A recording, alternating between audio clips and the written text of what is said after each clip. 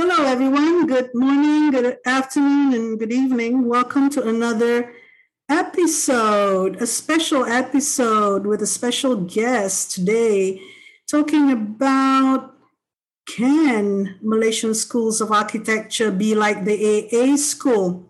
So, I'm your host, Naziati Muhammad Yaakob, and we are last but not least, before we go into our clubhouse event under the clubhouse room, School of Architecture, you can catch us there for a summary of what we have done on the series of the same topic.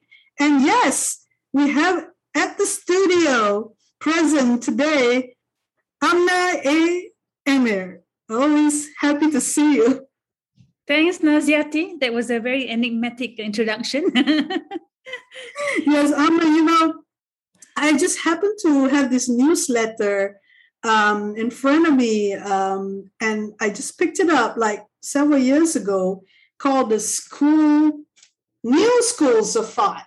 New Schools of Thought. And it was by a school in Liechtenstein. So excuse me if I don't pronounce that well. And this is what we are thinking, this idea of the schools of thought. And AA School of Architecture has many schools of thought. So when we talk about schools of thought, obviously we're talking about students of architecture, learning about the schools of thoughts. And in this quotation, it says, students of architecture are the designers of our future, and architectural education is probably the first important point of contact with architecture for young people. What knowledge is imparted to them here and how it is done has a great impact on what values they later represent and what responsibilities they assume for society. Yes, this is what the nation building is about, regarding values that they will acquire in this School of Architecture. And as I recall my experience in UTM in the early 80s, and later I went to Leicester Polytechnic and the UK schools. I didn't actually get to go to the AA, but I managed to work for my part one at Store Street, which was like 5 minutes walk to the AA, and I attended a lot of evening lectures. I really appreciated during when I was doing my part one practical training that I actually had a huge dose of theory and listening to people like Zaha Hadid was there, Herman Hesberger, and Tom Main. Yeah. So you had the whole 5 years of experience, plus being exposed to many schools of thought. And were you really from the beginning, when you entered the AA school, you were studying some things in the University Technology Malaysia, and then you went to the AA. So I'm going to give you the space and time to go into this. What happened to you starting from year one to the final, and what you've learned, the influences and teaching approaches, which shaped your school of thought eventually. You form your school of thought. So everybody should have a school of thought, I assume, because you may have got one school of thought formed. And how is that relevant today? Do you actually practice your school of thought? So do share with us this experience. Thank you. Thanks, Naziati. I think what you read from that brochure you've just recollected says it all. What makes the AA and any successful, I don't want to use the word institution, but organization that churns out talent, I think it's diversity.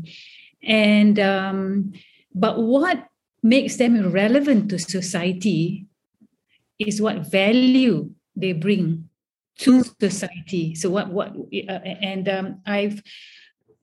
this interview has made me sit down and recollect 38 years worth of experience. My God. Wow. What a Yeah. And the span of being at the AA was 5 years plus 2 years out, 1 year doing nothing. So 8 years in London, just immersing myself with this collection of talent at the AA.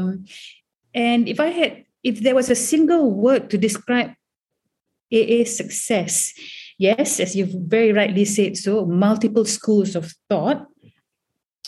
But then the question is how relevant, and it is how the beneficiaries of AA then went out to interpret the values. How they then implemented the school of thoughts. Were they of value to society? And that's what sustained the AA brand, because what AA churned out were people who continued to investigate, to form, to reform, to regenerate many schools of thoughts.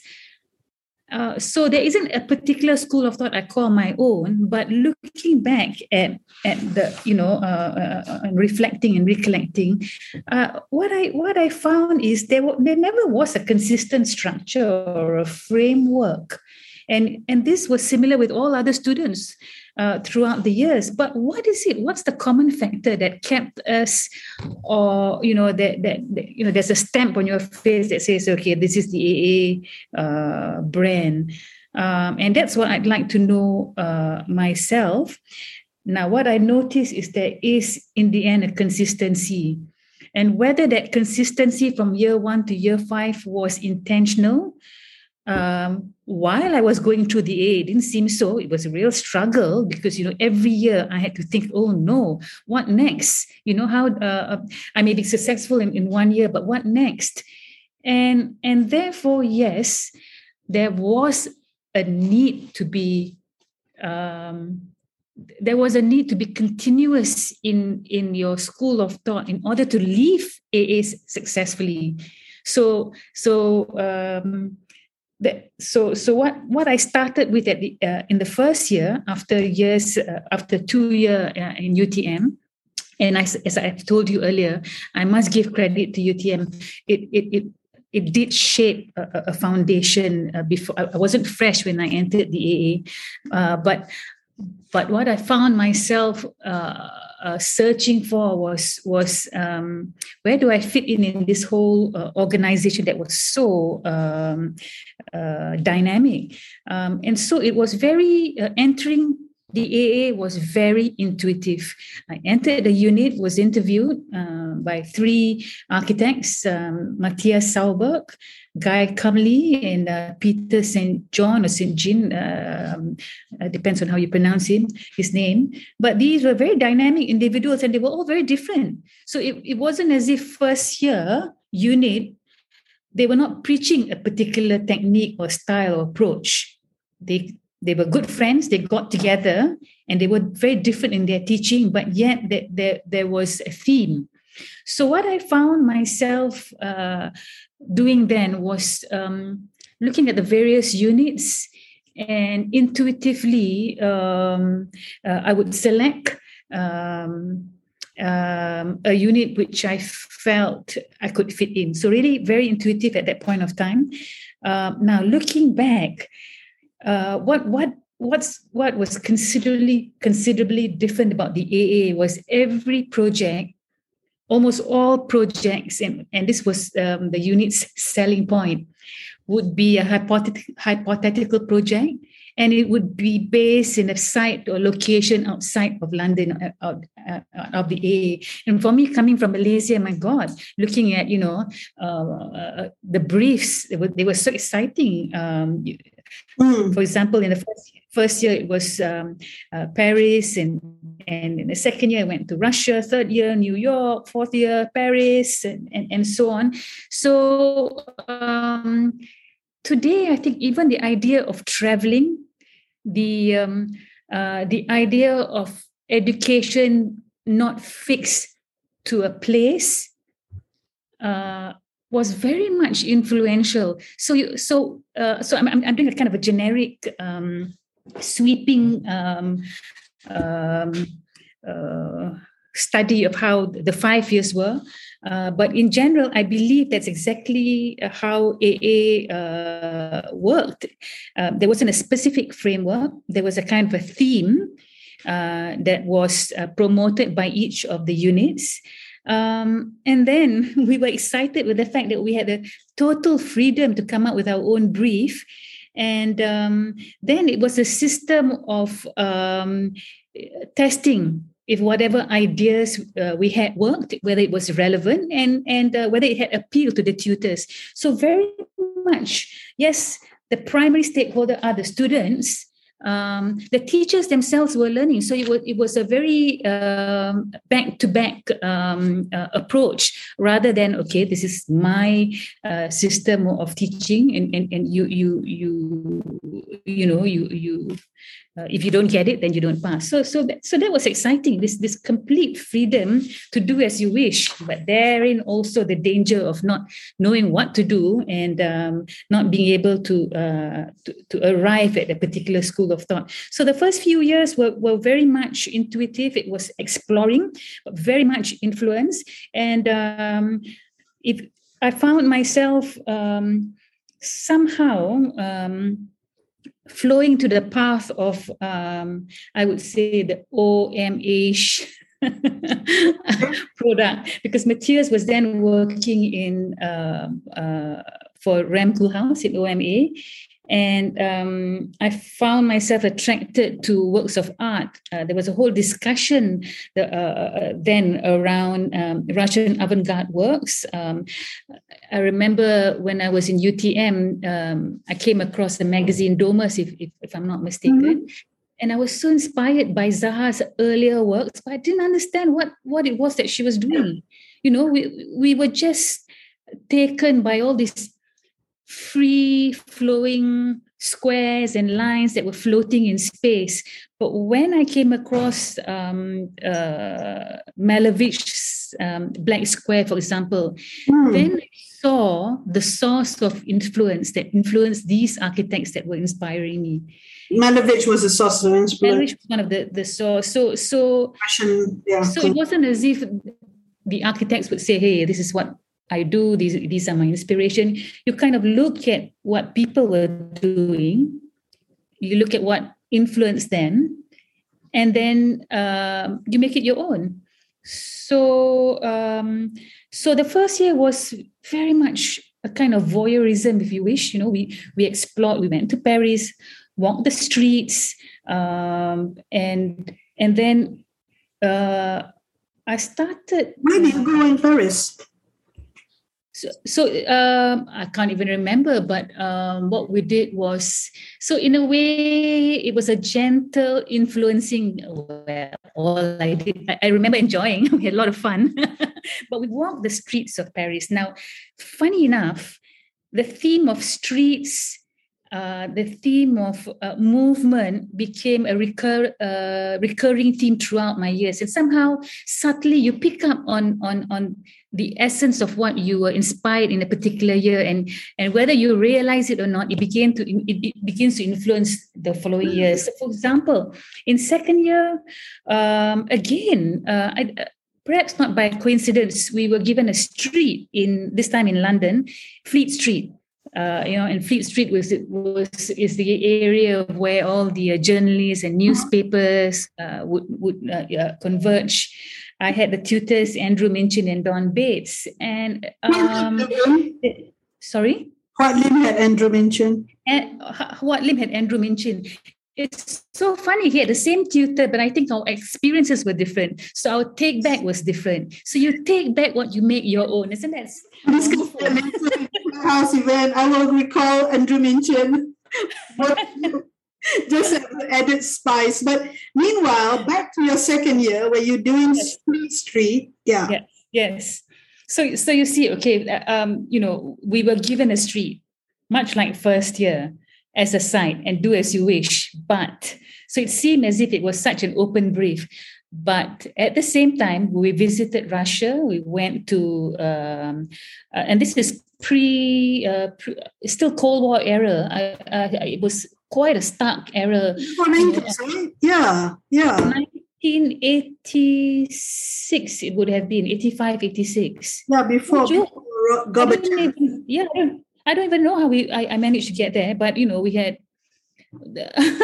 it isn't the luxurious Russia that you know now. It was oligarch. Yeah. But we managed to visit the house of Melnikov, a Russian artist and painter. He didn't have much work, but that formed an impact, to me. And when I came back, and again, we were back in London, and we were given the Fleet Street as a kind of brief. What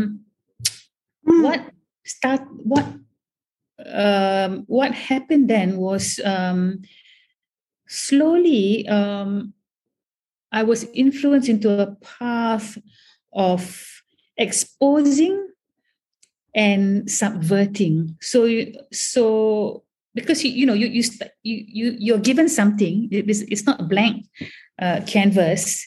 The essence of the politics of a Russian community, a communist community, and then journalism, expose, and so on.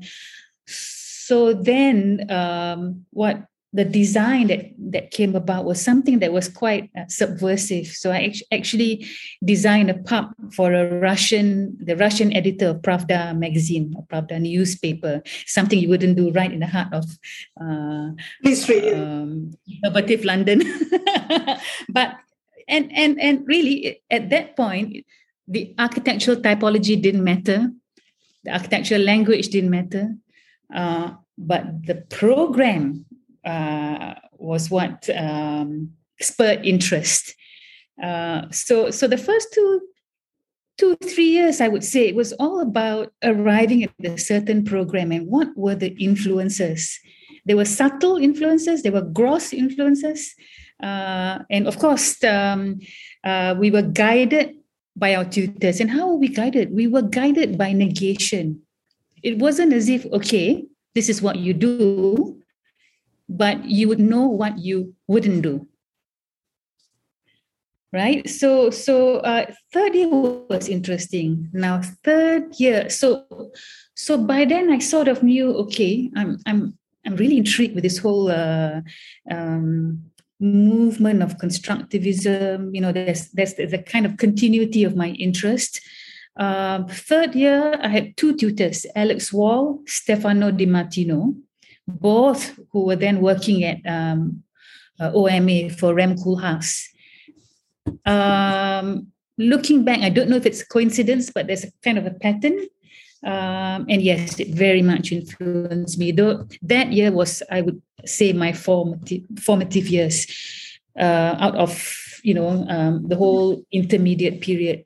Mm-hmm. We actually traveled from Miami all the way up to New York by car. Miami Vice. And of course, none of these trips were, the prerequisite is fun, right? But as students, it was, and as Malaysian, coming from a totally vernacular environment. Can you stop there?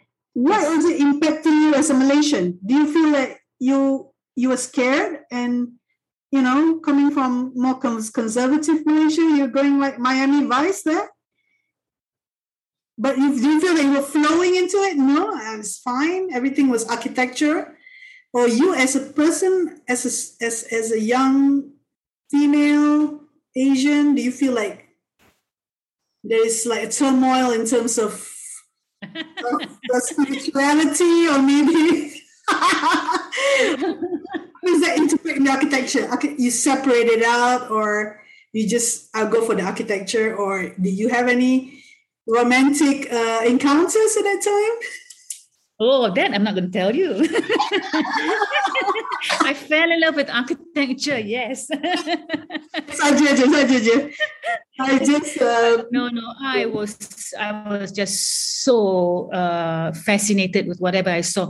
I was just swallowing information, swallowing environment. It was just so absorbing everything. Yes. absorbing. So first 2-3 years was just absorbing, and it was so exciting. So I would say, maybe overwhelming, but you're going through it's a saturation of the senses, of sense impressions. So for example, in Miami, the various culture, the architectural typologies, the architectural language, and you're looking at a sprawling, freewheeling Spanish Cuban community, dancing, music, and fun. I wasn't then very sensitive to the political implications, but at surface it seemed like this expression of having been oppressed elsewhere, then translated into this whole multitude of architectural typologies of Miami, sprawling and so on. We then moved to a very conservative U.S. states, going through agricultural cities where they're so-called kampongs. Virginia, Carolina. Yeah, and it was such a stark contrast. I remember we would we'd stop by and have lunch at the cafe, and people would look at us like, what are these people doing? Yeah. We were the aliens there. And then we reached New York, and that was really the tipping point for me. New York was a tipping point, because suddenly this dense vertical city, that was a stark contrast from sprawling Malaysia. You take your time, kind of Malaysia. I was just struck with speed. And what happened then was totally inspired by the energy and dynamism, diversity, and so on. And that totally influenced my architectural thought. So that, to me, was a tipping point. This trip? Yeah. How long was this trip? Must have been 2 or 3 weeks. Okay. And we were... That was a luxury, I feel. And that was a luxury and a necessity. I think if you're to be an architect who has, your values have to be beyond the tangible built environment. And that, to me, all the traveling was very much the learning institution. Was that assignment like an outcome, like journaling or photography, or what? What was the record? What's the documentation of this? It wasn't structured at all. So you do what you wish. Okay. There was some who were vigorously drawing, photographing. You had a lot of those things happening. Yeah. So again, the freedom to do as you wish, but the freedom comes with a price, because if you're lost, then you had some. Not a framework or structure, but you had some idea of what you want to pick out during this trip. Absolutely. Which led to your third year project or whatever it is. Yes. So what were you observing? So by then I was so fascinated with motion. I was fascinated with transportation. I was fascinated with people, how the communities were stark contrast in Miami and to New York. And I noticed that the projects or the project brief that I used to love working on always had to do with inhabiting leftover spaces. So for example, in the third year, I had an intervention beneath a highway, for example, and that went on to the fourth year and right till fifth year. And funny enough, when went into practice. Our very first project was the LRT underground system. So Okay, hold on there. We're coming to the end of part one, which is fine because you sort of stopped. We're discussing about the third year now, so I'm feeling it. I'm feeling your thesis or your interest on motion, transportation, people inhabiting leftover spaces, intervention beneath a highway. I mean, this is something that is like an investigation, like a thesis, but you start doing it, you collect like a journalist in a way, investigator, a researcher, and this whole idea, I think if you are, I'm going to make like an example of a model student, just as of an AA school. So it looks like you absorb everything, and I think there were positiveness. I mean, I'm not getting any negatives, and you just had a lot of intuition coming from Malaysia, and you were interested in Russian constructivism because of Zaha Hadid's design earlier in UTM, and this thread, this pathway, though it is not something that you set out consciously, it's more subconsciously because of intuition, the function of subconsciousness. That's what intuition is. So that is a very good recollection. Congratulations on trying to recollect after all those years. So I will talk to you in part 2. Thanks, Amna. Thank you.